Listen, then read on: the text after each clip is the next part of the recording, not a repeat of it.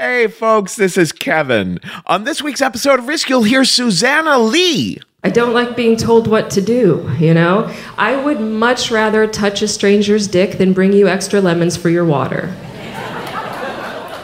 That and more. But before that, I just want to remind you that the Risk book is done. I just got 25 copies in the mail today. It's beautiful. It's such a nice big book.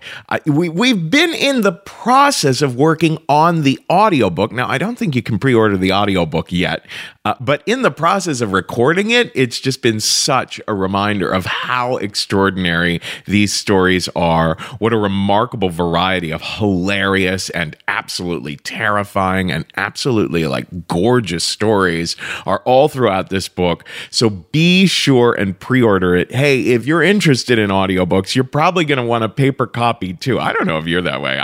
When I really love a book, I like to have the paper and the audio. But anyway, pre-order the Risk book by going to theriskbook.com or you can text to the number 900-900, the word Risk, and that will enter you into the pre-ordering process. You can email me at kevin@risk-show.com, proof that you have pre-ordered the book, and I'll sing your name at the end of the show. We're so excited. We need as many pre-orders as possible, so don't forget to remind your friends to get lots of copies for everyone they know at theriskbook.com. Also, these days, you can get practically everything you want on demand, like this show. You can listen whenever you want, when it's convenient for you. So why are you still taking trips to the post office to mail letters and packages? You can get postage on demand with Stamps.com. With Stamps.com, you can access all the amazing services of the post office right from your desk 24/7 when it's convenient for you. You can buy and print official U.S. postage for any letter, any package using your own computer and printer. Then the mail carrier picks it up. Just click, print, mail, you're done. Couldn't be easier. We've been using Stamps.com at Risk and the Story Studio for many years now, and we love it. And right now, you can use Risk for this special offer. It includes up to $55 free postage, a digital scale, and a 4-week trial. So don't wait. Go to Stamps.com. Before you do anything else, click on the radio microphone at the top of the homepage and type in Risk. That's Stamps.com. Enter Risk. Now here's the show. Whoa, whoa, whoa!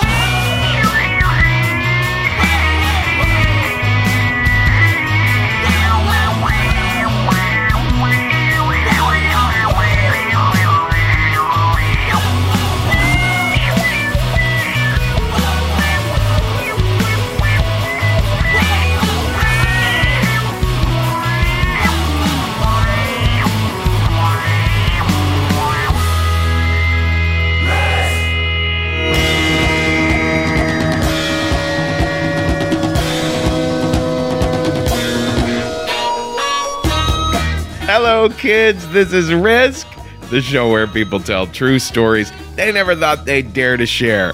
I'm Kevin Allison, and this is the incredible Boingo Band, I think, behind me now. Incredible Bongo Band. Bongo, boingo, oingo, boingo. We had so many great reactions. That was a rather liquidy great. We had so many great reactions to last week's episode. People thought Jolenta Greenberg's story was absolutely hilarious.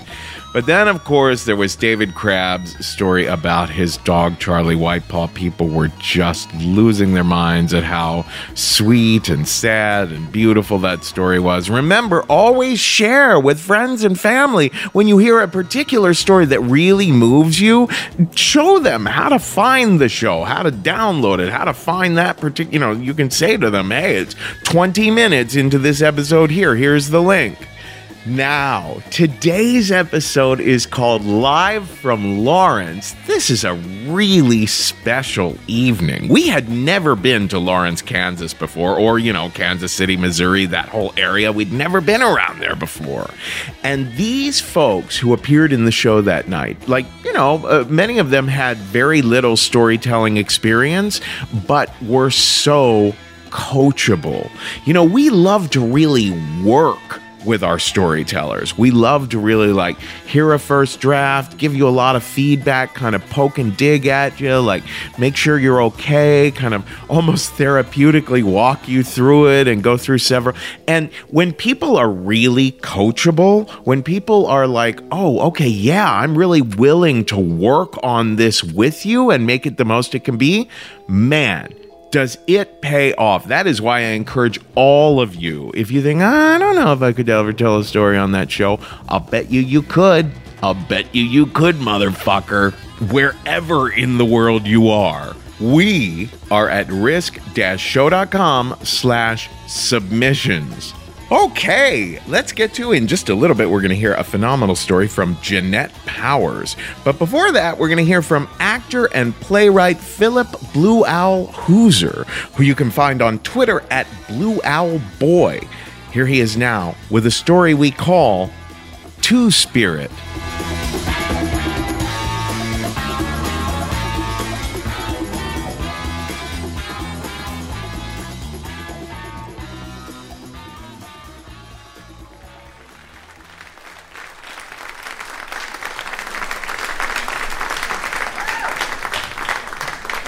I was sitting in the choir loft, staring at the back of our pastor's impossibly golden pompadour, when he said the words, "It doesn't matter if you have friends who are Jewish or Buddhist or any other religion, you won't see them in heaven unless you can get them to accept Jesus Christ as their Lord and Savior." And I had those words kind of echoing in my head, and it was starting to sound like there was someone tap dancing on a concrete garage floor.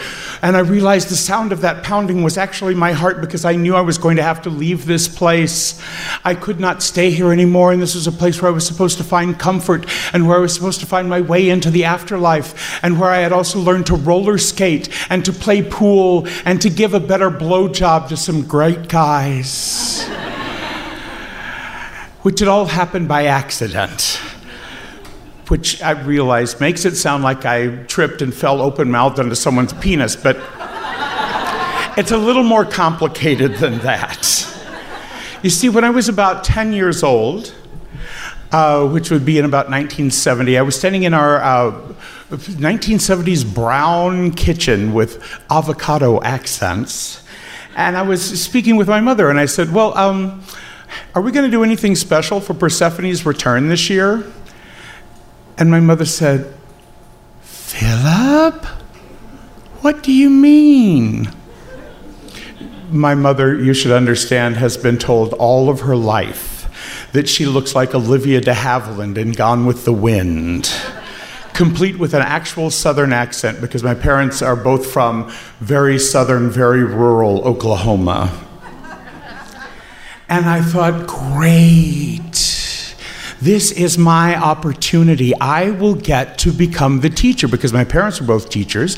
But here was something I knew, because I had read all of these wonderful books with titles like Greek and Roman mythology. So I knew what I was talking about.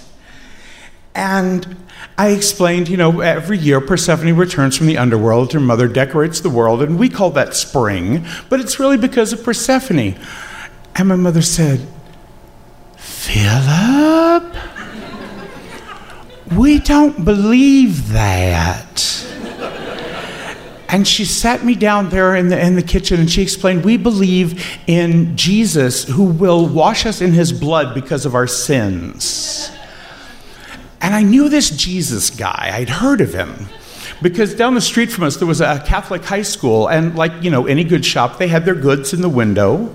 There was Jesus, looking very welcoming, arms stretched wide, like he just wanted to hug you.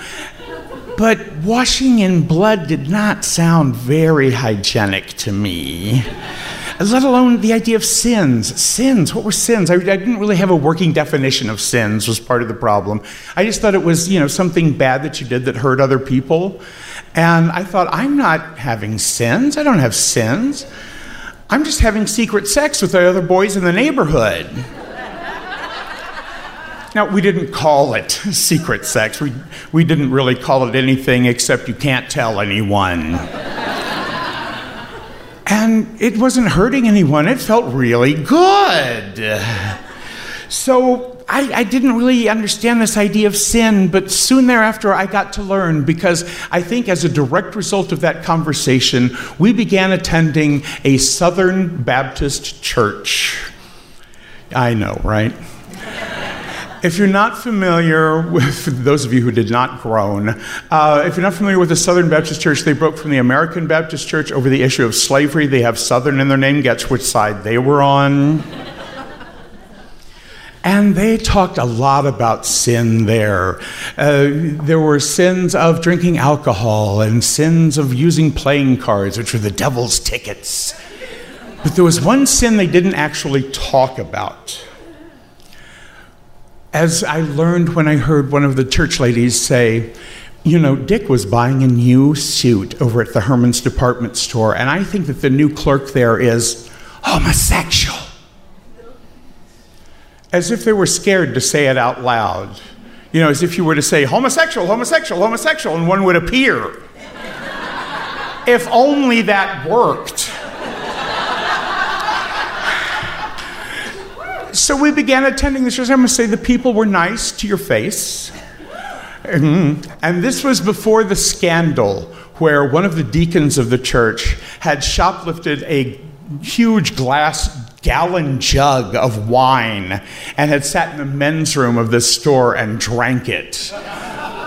The scandal was not that he shoplifted, it was the wine. And so we began attending this, not religiously, or really.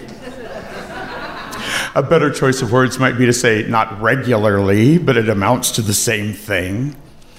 Until I heard the one word that was guaranteed to strike the true fear of God into me. Philip. What, Mother?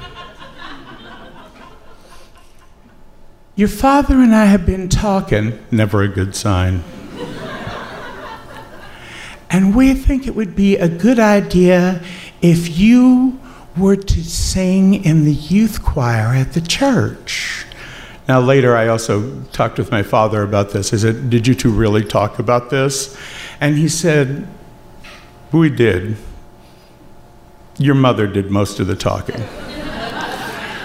My father, very much a Native American man, man of few words. He's red, my mother's white, I'm pink, particularly my triangles.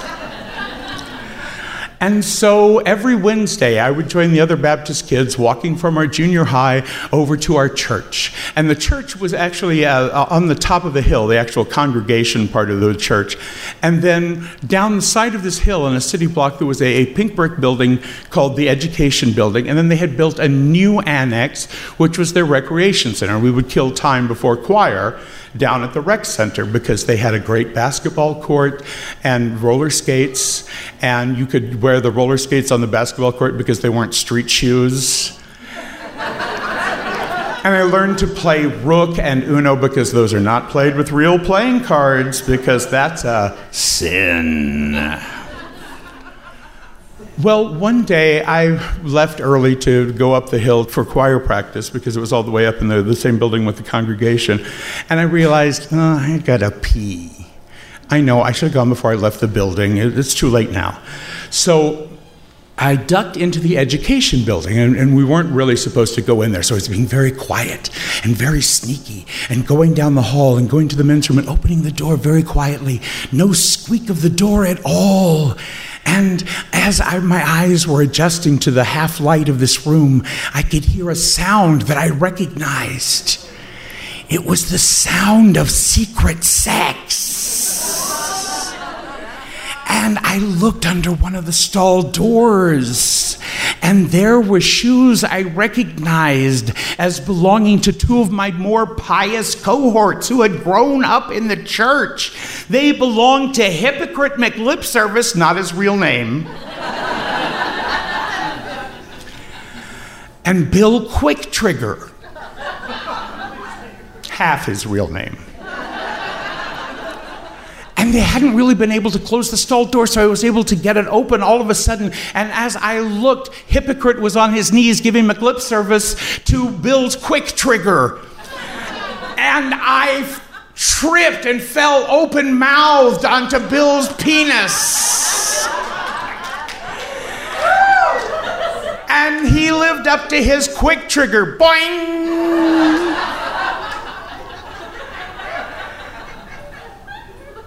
And that day, I learned that what I had been doing finally had a real name. It was called, "We're Just Fooling Around, We're Not Homos."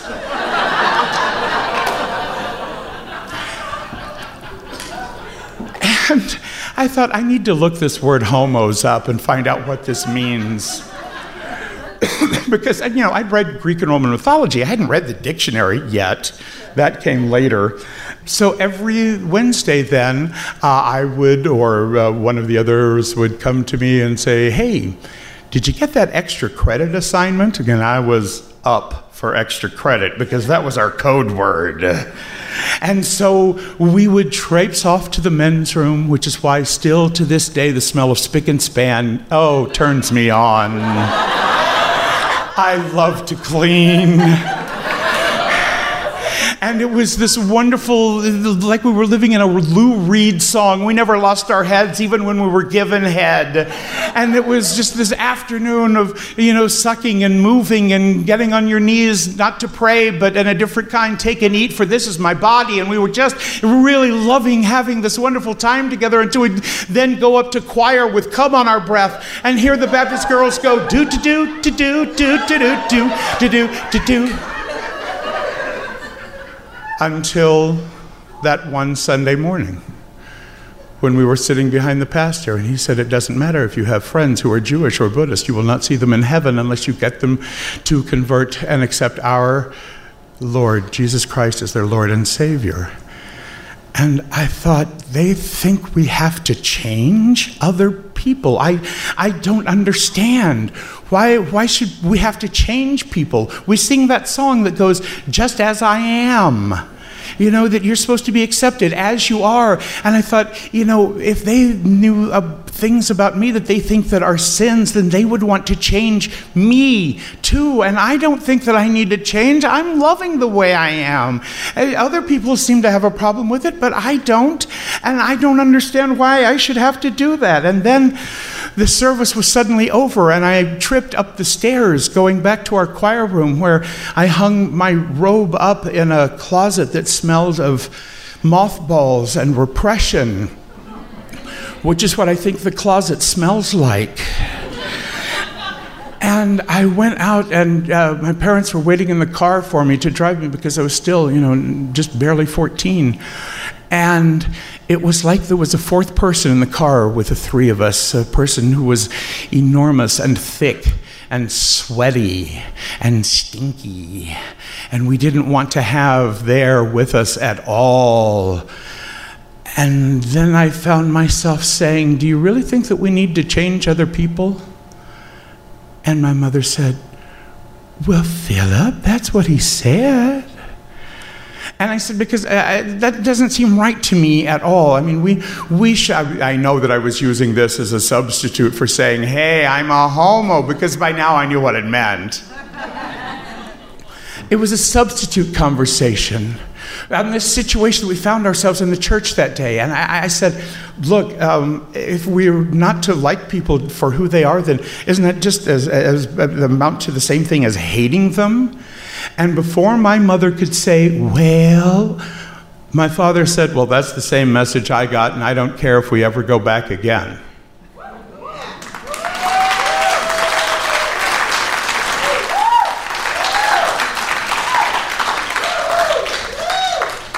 And we didn't.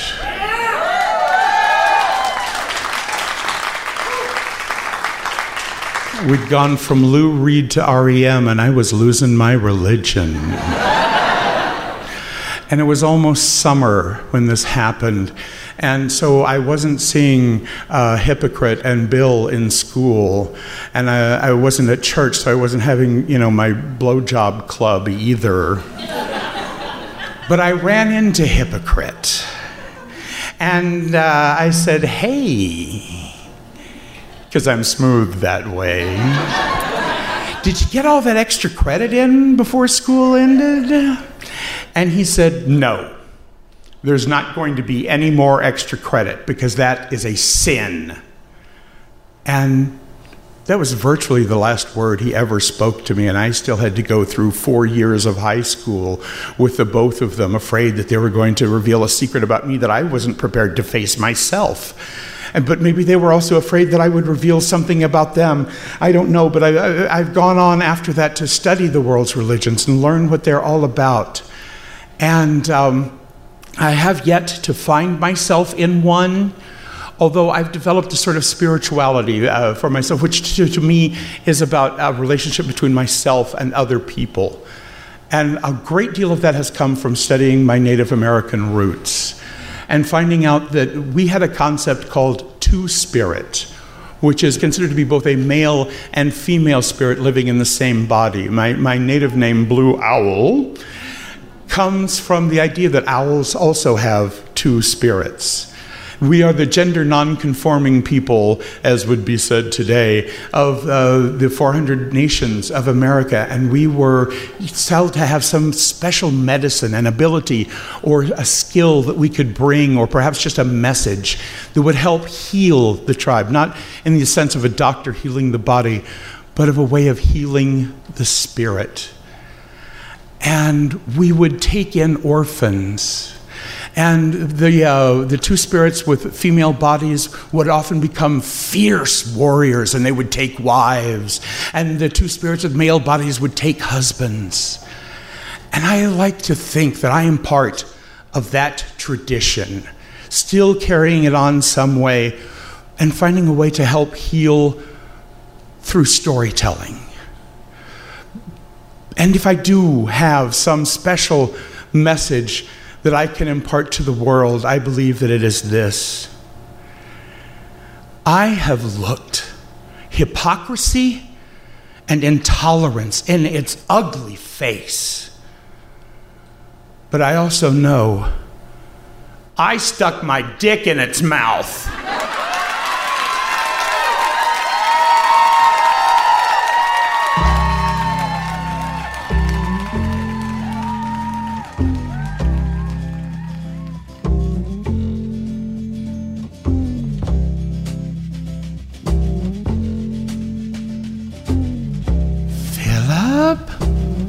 What do you mean? Candy came from out on the island. In the back room she was everybody's darling. But she never lost her head. Even when she was giving head, she says, hey babe, take a walk on the wild side. Philip, we don't believe that.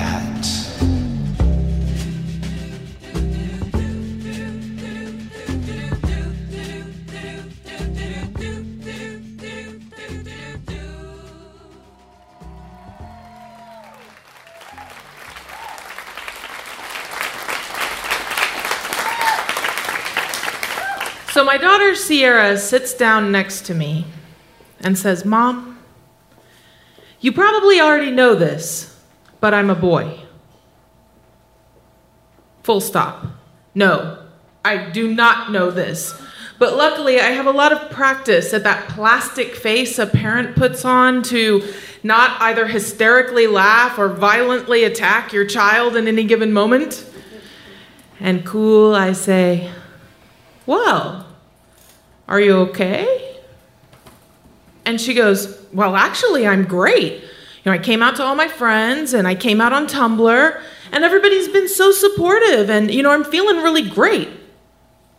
Really great is not a thing I hear a lot from my daughter. My daughter is so catastrophically shy, she's incapable of ordering food from a server at a restaurant. She will not even choose her own clothing in a store. She makes me go buy clothing for her. So hearing really great, I'm just like, okay, we're going with this one. And I put it aside and I say, okay, well, is there anything I can do for you? Can I help in some way? And she says, there's two things. One, my name is Cassavander now. And two, I need you to use he, him pronouns. Well, I have 15 years of practice with she, be, and Sierra, and I'm messing up all the time. misgendering, dead naming, learning all these things that I never thought I would need. I mean, I didn't even know existed. Until one day, we're in a busy elevator, it's a full elevator, the music's playing, it's the Beatles, and all of a sudden, my son is next to me. You get by with a little help from your friends. Singing aloud with joy in front of people. And it was that moment I had a son, clear as day. This child had been living a lie her whole life. And that's why she was so closed up. And I never had a trouble again. And I'm just proud because this is a kid who hollers at his teacher saying, you know, Columbus is not who discovered America. And is going out and having fun and getting in trouble. And this is the kid that I've wanted, one you can trust going out in the world to be okay. And he comes out at school. And he goes to an art school in the city, and he's not the first transgender kid, so it's super easy. Everybody's just right on board with it. And we're free sailing, and I'm watching this kid blossom. But we decide we're not going to come out to my extended family because they're kind of like, make America great again conservative. So we're just going to hold off a little bit on this one. I mean, my mother actually called me once and said, Jeanette, do you think Barack Obama is the Antichrist? So we're just going to take it easy for a while. Oh, and Cass and Grandma have a wonderful relationship. I'm a single mom. He's been staying with his grandma his entire life, going to family vacations. And where me and my mom, maybe not so much, but Cass and my mom are great. And so when he comes home from her house and his face looks like gravity has like grabbed it and pulled it all the way down, I said, what's wrong? He goes, they know. What? They know I'm trans.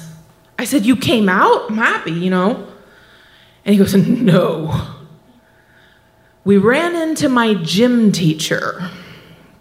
And he comes right up, happy as could be. Hey, Cassavander, how you doing? This your grandma? You must be so proud of him. He's such a great student. Man, can he hit that basket from the line? It's so great. And I know exactly what happened. But I say, what happened? And Cass goes, silent treatment. Now, my mother once gave me the silent treatment for 2 years because I wouldn't do the cap and gown thing after I graduated college, which I paid for myself. So I know what happened. It's arms crossed, teeth clench. There's no more breathing at all. The face is glowering with this kind of rage. And I can do that impression really well, but none of you want me to. And so I just give him a big hug, and I said, she didn't speak to you the whole way home? No. So we're just going to let it go for a minute. Everything's going to be okay. But there's a problem. My wonderful sister is like a Barbie whose only dream is to have a perfect wedding and a ton of children. This woman looks like she walked right out of a Target catalog, and she can't wait to register there. And ever since the time I showed up to my aunt's funeral wearing a Guns N' Roses t-shirt cut up and a jean mini skirt with flip-flops, they kind of tell me how to dress for events, and that's okay. So when I get the texts on dress suggestions, there's not just one for me. There's one for Cass, too. A dress. And I'll be goddamned if anybody's going to make my son wear a dress anywhere unless he wants to. And so I call a family meeting. And we really should have done this before because nothing ever happens right. Everything's always messed up, and then we just let it go and it gets worse. And so I say, can we please meet at a park? And to my great, tremendous shock, my mother says yes. She has never gone to a park with me before in my entire life. She's more of the casino steakhouse where she can humiliate and stiff the server type. And so Cassavander walks over. Oh, it's a bright August day, Saturday, in the busiest park in Kansas City. Cassavander walks over from his friend's house. I pull up in my truck, and my mom and sister are already there, and we find them. And the place they have chosen in this beautiful park is the kiddie pool, which is a 50-foot by 40-foot concrete slab with a 15-foot chain link fence around it. And my only thought is, how am I gonna run away if we're trapped in that cage? And we go sit down, because there's no way they're gonna sit on the grass. Okay. And we sit at the table, and this is a heavy, heavy table. There is no way to even begin, but it's always me that's gonna have to. So I say, hi, thanks for being here. We'd like to ask if Cass could be a boy at the wedding. And now my mother is still in the silent treatment mode, so she is not speaking. My sister's doing all the speaking on her behalf, and this is a normal dynamic in our family. And so my sister says, okay, so you're a boy? And Cass says, yes. And my sister goes, but you have a boyfriend? And he goes, yes. So you're gay? Yes. Well, when are you going to get a penis? My son says, I don't have body dysmorphia. I have a boy's vagina. And this is the moment my mother comes screaming out of her shell. What? You can't have it both ways. Science is science. That's what you're always telling me. And science says boys have penises and girls have vaginas. And if you're going to be a boy, you have to get a penis. I want you all to keep in mind that there are 22 children in the swimming pool 10 feet over to the side. And what I'm thinking, and I'm glad I didn't say, is, so when you go up to a woman who says, I've got breast cancer, are you just like, you're going to get them titties cut off? But instead, I look over at my son, and he's just getting smaller and smaller, and he's disappearing again before my eyes. And so I say, everybody, let's take a compromise. Cass, if you can wear whatever you want to the wedding, and we'll look nice, we'll be respectful, will you go as Sierra, her? No words, just this nod. And I say, is it okay? We'll approve whatever we buy for Cass to wear to the wedding? And they say, yes. And then it's back to me. This is all your fault. You just let her do whatever she wants in this entire world, and now she thinks she can just be whatever she wants to be, and it doesn't have anything to do with it. And this is why you're always making everything all about you, and this is my big day. And I just said, babe, you're right. This is your day, and we're going to be there for you because we want to be there for you. But this is also an amazing chance to let the whole family know that we support Cass being transgender. And they're just like, no, not on my watch. This isn't happening. And this child is now about this big. And so I say, okay, we'll send you the pictures of the clothes that we choose. And we stand up and we all walk away. And nobody's gotten what they want, and nobody's happy, and nobody's going home feeling like they've got a family.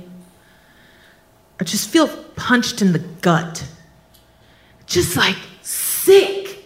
I failed everybody my whole life, and I couldn't even stand up for my son in this moment that he needed and deserved. And my stomach just starts gurgling, and it's talking to me, and it's saying, Jeanette, you are about to take the most horrifying shit of your life. And it's 50 feet to my truck. And I'm seriously considering just shitting my pants in my front seat. But it's not that far to the public bathroom at the park. And I decide to chance it. Clenched cheeks, walking fast. I'm holding it in. Every iota of my attention is centered on my butthole. And that's how I knew when it opened. And it was warm. And it felt like Vaseline that had been in the oven.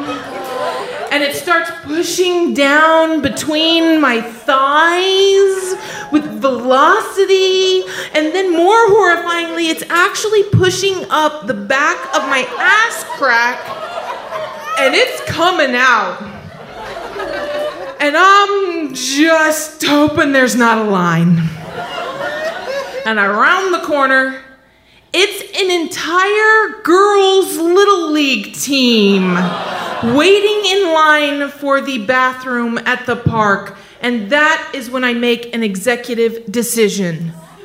I walk to the front of the line. I look each girl dead in the eye. And I say, I'm next. And it's gonna be a while. And then we all wait together for the girl inside to come out. And she does, and I run in, and locking the door was like winning the lottery. And I pull off these tight white pants. I mean, I'm looking cute. I got this little slip on. I mean, this is not good. I pull them off, and just shit is falling everywhere. And then I have the most horrifying thought, which is there's no way I'm walking out of this park with clothes on. And I grab my phone, and I call my son. Cass, I've shit the hell out of myself. I'm locked in the public bathroom, and I need you to come back and help me. On my way, Mom. There's a dog towel in my car. In my truck. I tell him to get it, for the dog park. So here's the knock. Here's the red, raggedy dog park towel, and my wonderful son. And he walks, and I've been trying to clean myself up. The bathroom reeks of shit. It filled up the whole trash can. It was a fucking air dryer. Fuck you, half-ply bathroom paper. And I wrap it around me, and I say, Cass. Oh, did I mention I was crying? I was crying. I say, Cass, will you please just walk me to my car? I can't do it alone. And he's, of course, Mom, come on. And we walk out. And I'm not even looking around. I'm just dead inside. I'm just looking straight at the ground. And we're walking to my truck, and I feel him take my hand. And he's holding my hand as we walk that last distance of humiliation and shame. And he gets me in my truck, and I look at him. I say, thanks for coming back, son. He goes, Mom, of course. And Mom, that's not the shittiest thing that happened today.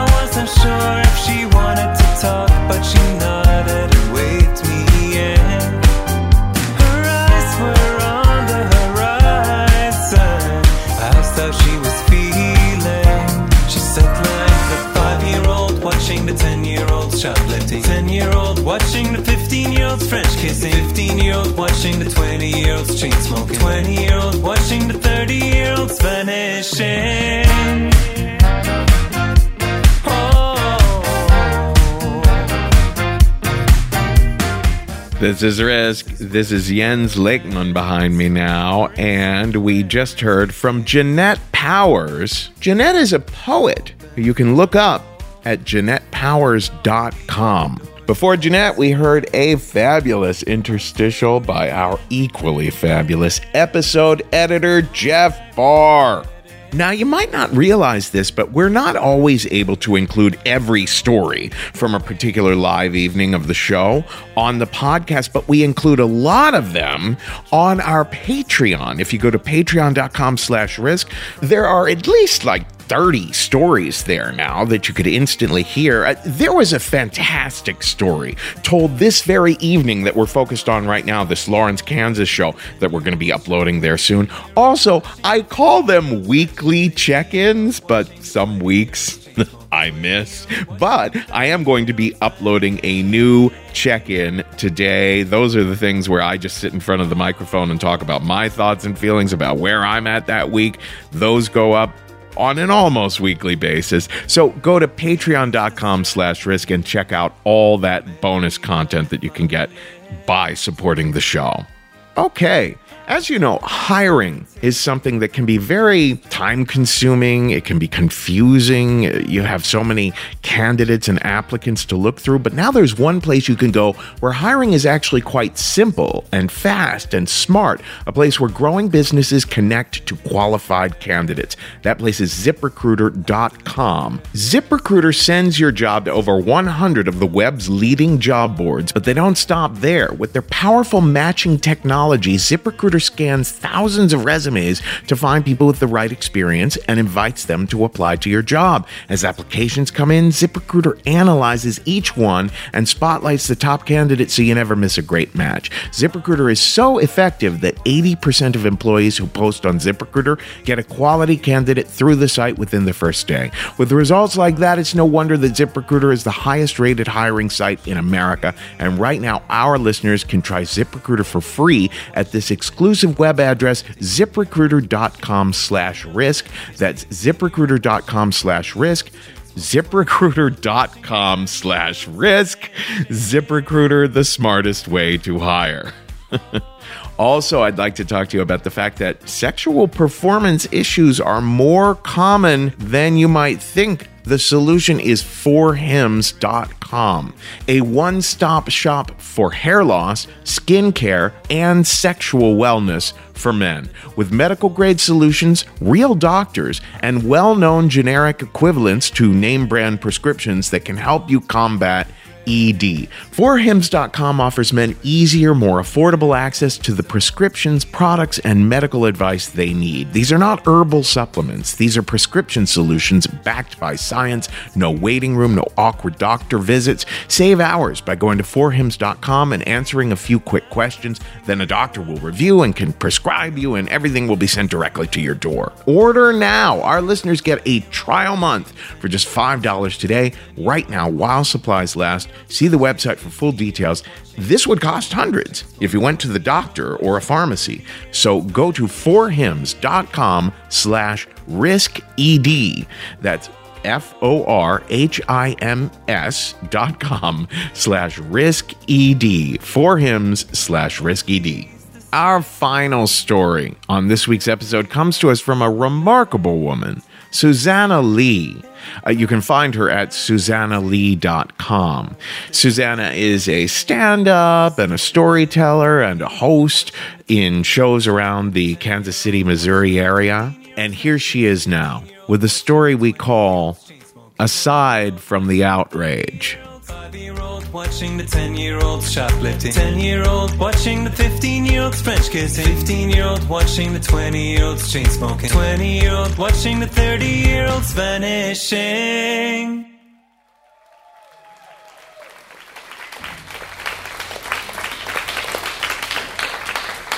So in 2014, I was living out in Los Angeles, California.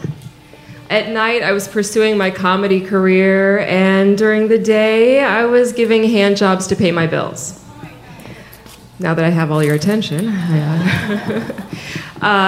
it's not that I'm like hypersexualized or anything. I just gravitate towards sex work when I need a day job, you know? Undiscovered artists need to pay their bills, and that's how I prefer to pay mine. Again, not hypersexualized, not uber horny or anything like that. I didn't study it in college. I don't have a podcast about it or anything. Quite frankly, I am just lazy. And I have a problem with authority. I don't like being told what to do, you know? I would much rather touch a stranger's dick than bring you extra lemons for your water.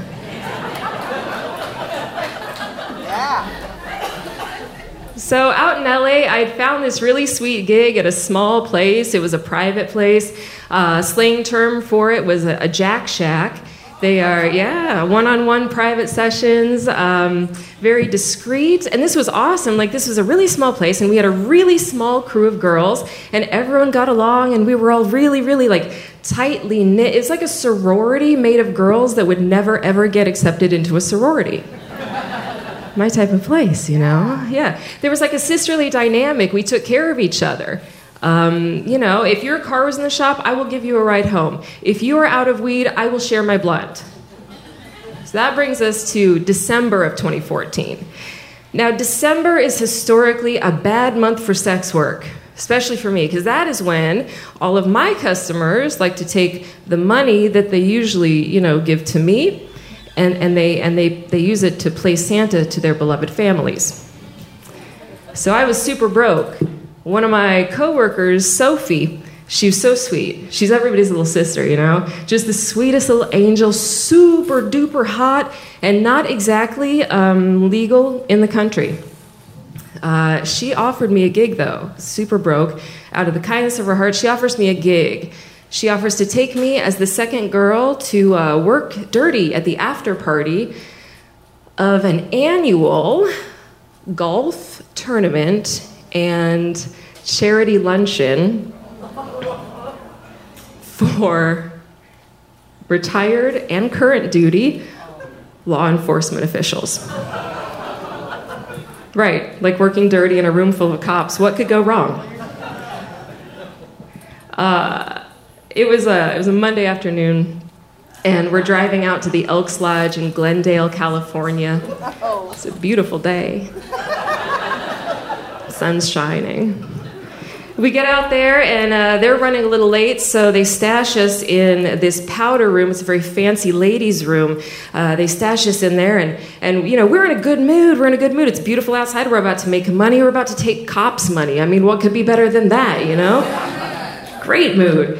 And so we're fucking around in this ladies' room, and it's like fancy, and there's pastel, and there's floral, and there's couches, and the walls are lined with the headshots of all the lady elks, and they're all very, very different than us, you know? They're all very, very prim and they're matronly. You know, they're women that are described as handsome. These bitches do not shave above the knee, I guarantee it.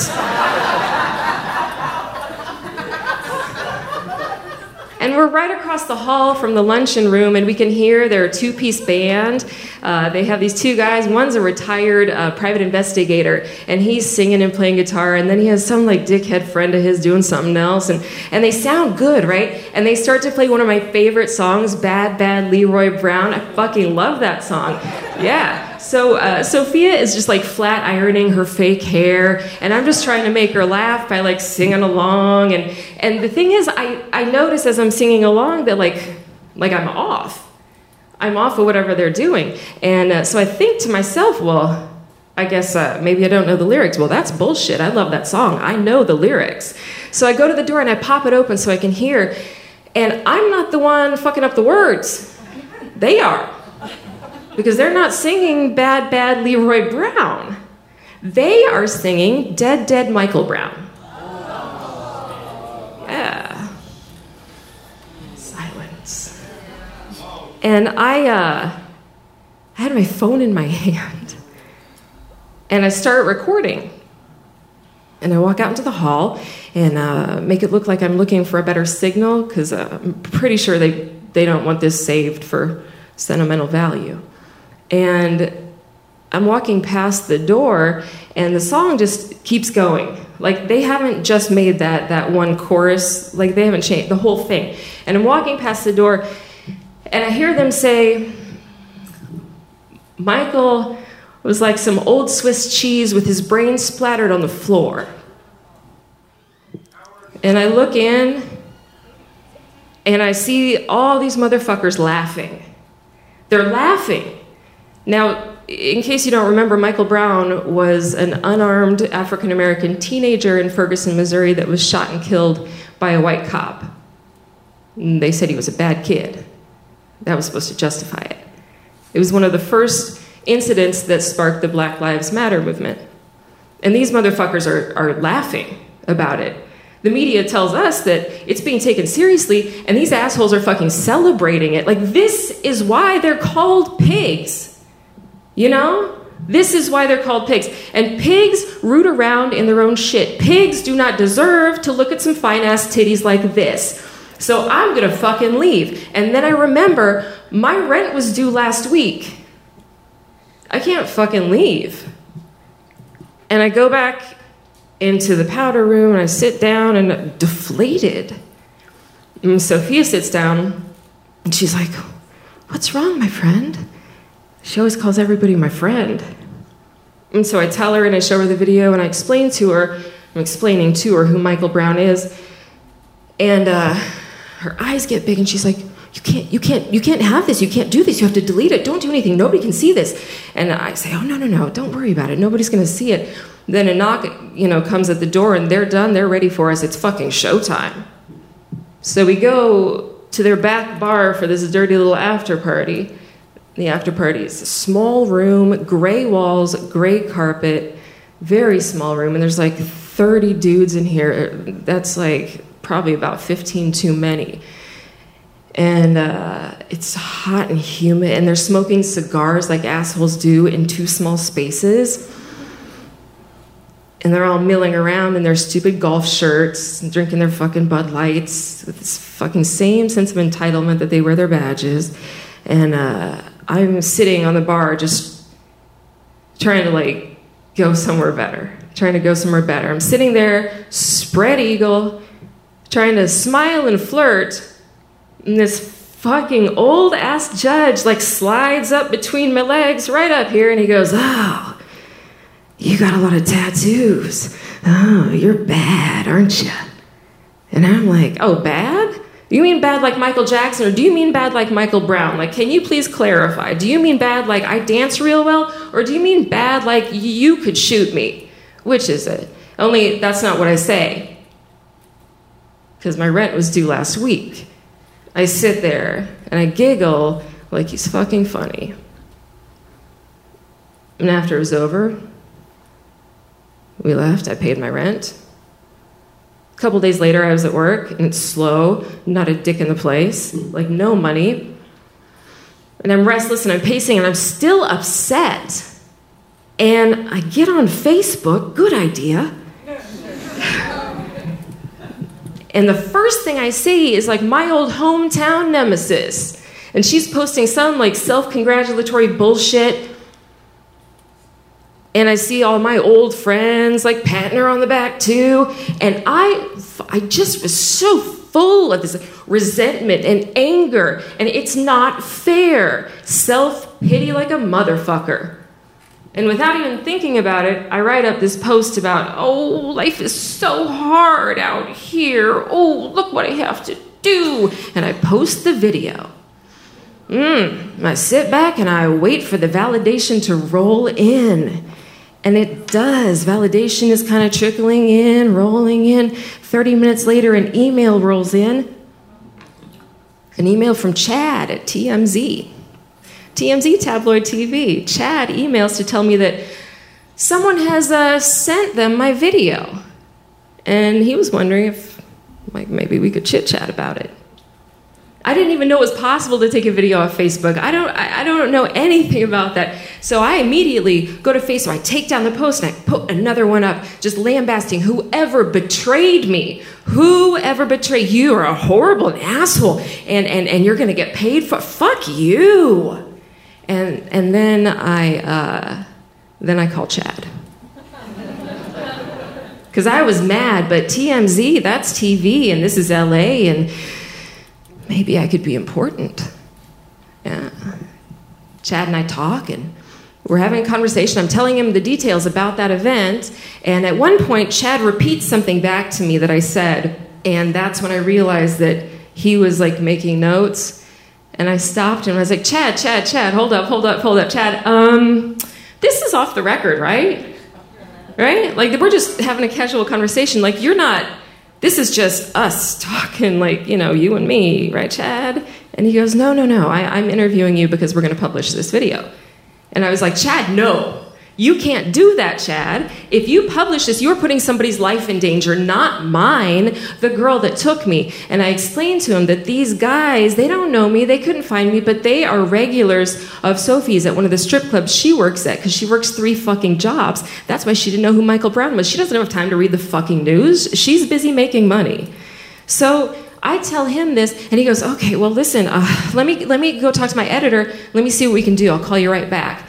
And so we hang up, and I'm sitting on a curb, and I'm just like rocking back and forth, and 5 minutes lasts a fucking year before Chad calls me back, and he goes, listen, we have options. And I'm like, thank fucking God. Okay, here's what we can do. You can sell us the original video, and we will protect your identity, and we will pay you, and not the person that stole it from you. Or we can go ahead and just do what we were going to do. And I waited for the third option, where none of this shit happens, where I get to go back in time and never post the video, and maybe even go back and like finish college or something, you know? And that doesn't happen. So I chose to sell them the original video because when given the option of fucking or being fucked, I wanted to get one thrust in. So I sell it to him, sign the paperwork, get the check. He tells me when it's going to be posted. It's going to go up at 1 a.m. I get off work at 1 a.m. So the night it goes up, I check it when I get home from work. It's 1:30 a.m. It has been shared 2,000 times. I am not concerned about that because 2,000 in relation to the population of the whole world is not that much. 2,000, like that's my zip code maybe, you know? And so I go to sleep, figure, who's gonna care about this? And I wake up around 10 a.m. and it's been shared over 200,000 times. And it's everywhere. Again, I open up Facebook and it's all that's in my timeline. It's all I see. It's everything. And it's not just people I know. It's been picked up by every major media outlet. Every one of them. Fucking Huffington Post, New York Times, Washington, all of them. Everything. It's everywhere. I cannot get away from it. And I'm freaking out. Because this is huge, and what am I going to do? And my head is a mess, and I don't know what to do, and it's all chaotic. So I did what every moderately privileged white woman does when shit doesn't make sense. I went to yoga. Namaste. And after class, I stood up at the counter, talked to my yoga teacher. She used to work in politics. She was PR for a politician. So I explain what's happening, and there's a couple other people standing, and they're all very interested. Everyone is. I'm holding fucking court with the yoga teacher, like King's Court. That's royalty, and I feel fucking important. And I'm telling him, and I'm like, and I don't know what to do. And she says, you have to come forward. You have to publicly come out as the source of the video. That's the way you protect your friend. And I say, or what else could I do? There's nothing else. So a friend of mine was a freelance reporter, and she wrote up an article. LA Weekly bought it, published it. When it came out, just like when the TMZ thing came out, I waited, I shook, and I waited. I waited for anything. I waited for everything. I waited for a knock on the door. I waited for a fucking scary note on my car. I waited for anything, and nothing happened. Not one fucking thing happened, and I'll tell you what, the LA Weekly article about me did not get shared 200,000 times. It did not get shared 2,000 times. No one gave a shit, you know? Christmas had happened, and everyone had unwrapped some new outrage. No one gave a shit anymore. And I waited for anything to happen at work. I waited to hear from Sophie. Nothing. For 8.5 months. So long that I had let go of the possibility of her ever finding out. So middle of the afternoon, I get a call from her. And I think she's going to offer me her shift that night. I pick it up. I'm like, hey, girl, what's up? And what came back at me was a wall of anger. Just anger, and it's in 2 different languages. It's like Spanish and English, pissed off, mixed up. The only things I can pick out are the word bitch in both languages. I told you not to, and I heard you got paid. And she wouldn't let me explain, and she wouldn't let me apologize, and she fucking hung up on me. And I was sitting there having the fucking gall to be mad at her for not letting me apologize. When stripper mom calls, now that's what I call the coworker of mine that kind of ran the place. You know, she did the schedule. She lived with the owner. She was stripper mom. And she calls, and I'm like, well, finally, she'll talk some sense into Sophie. She'll make her let me apologize. And I pick up, and I'm like, hey. And she goes, and this is ice on ice. Just ice on the rocks cold. Well, I just had the most interesting conversation with Sophie. And I was like, you have to let me explain. You got to let me tell my side. She goes, go ahead. And tell her what happens. I tell her everything. And at the end, she is silent. And then all she says is, well, you certainly are in a tricky predicament, aren't you? Well, this is a tough situation, isn't it?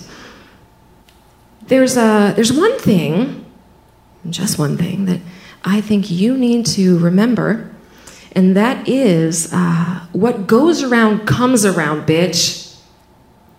And she hangs up. And her icy voice is in my veins, and it's cold, and I can't move, and I don't know what to do, because now I'm fucking scared. Because when you work in an illegal trade, it is necessary that you have the support of the people you're working with. You have to have a united front, otherwise there's no security there. And so now, I don't have my sisters. I've fucked over our little sister, our baby, you know? I've got nothing to keep me safe. And I don't know. I'm expecting like I'll get arrested or God knows what other type of setup can happen.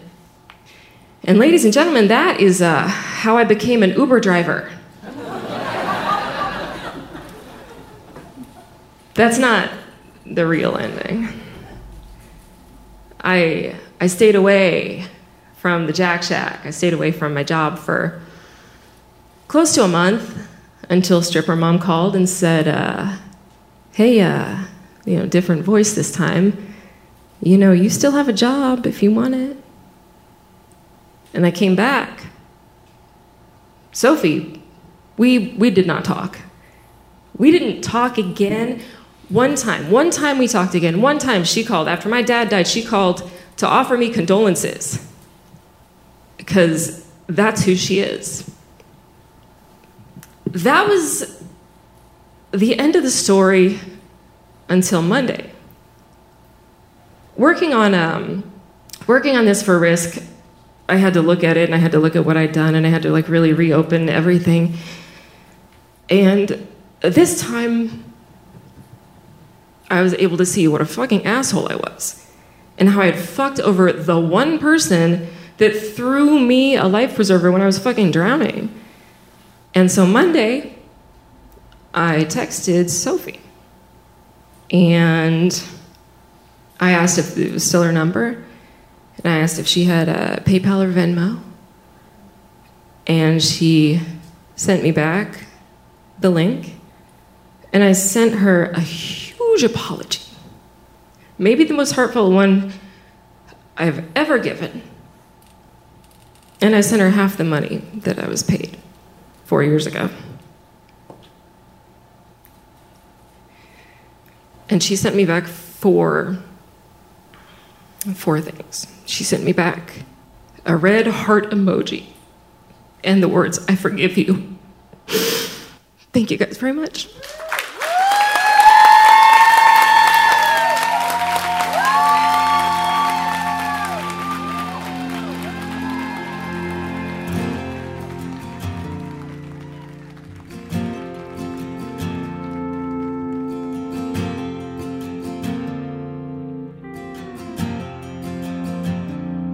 I was singing with the choir on the train.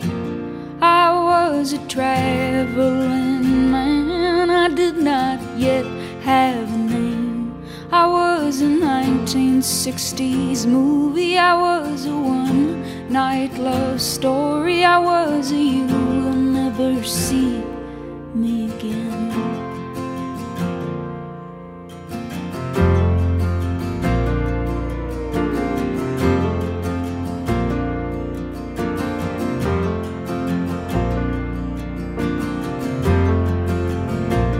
That is all for this week's episode, folks. This is Courtney Marie Andrews behind me now, and we just heard from Susanna Lee.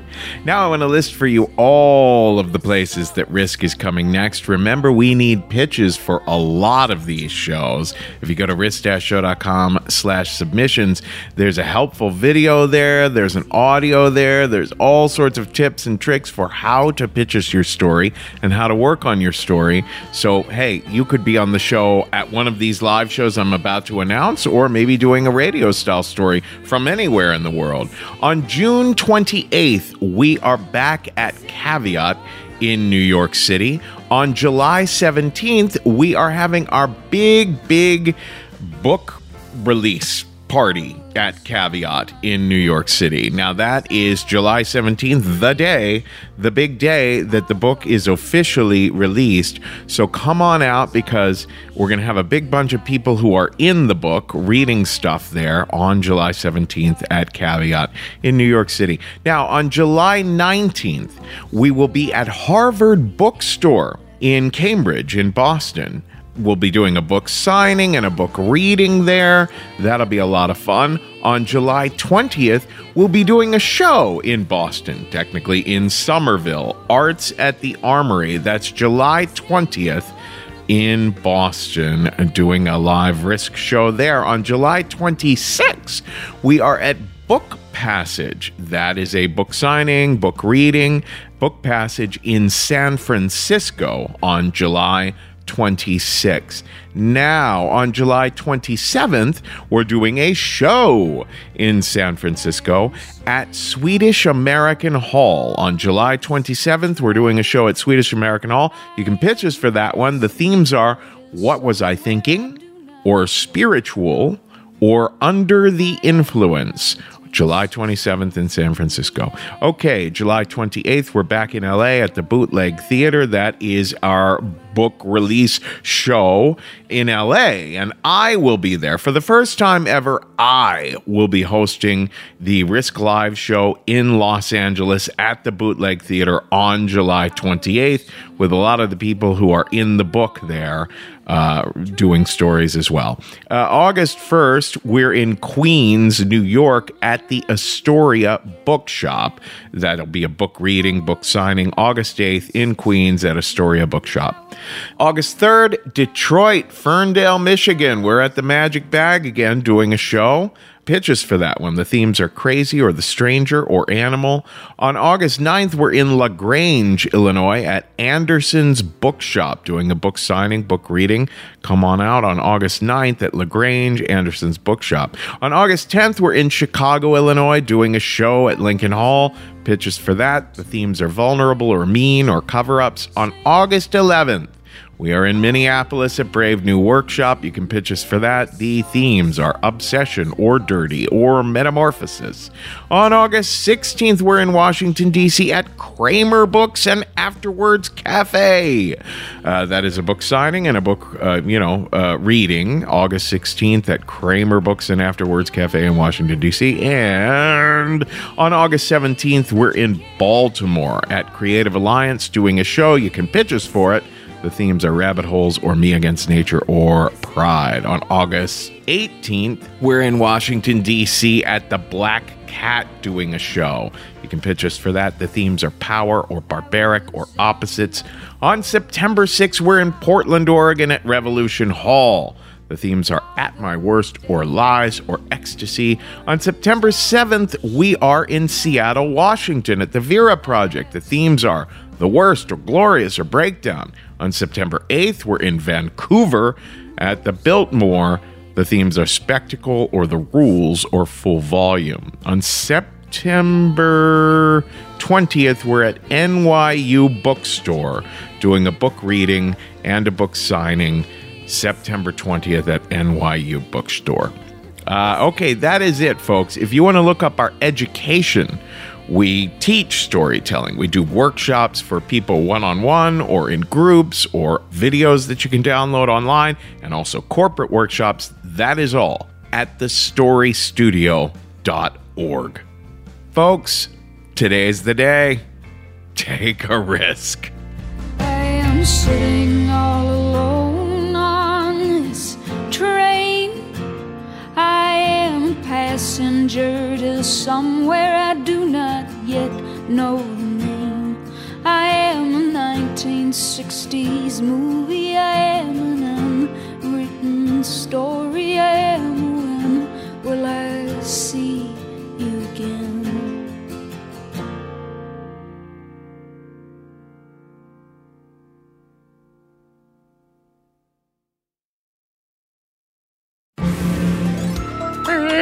People who have ordered the Risk Book.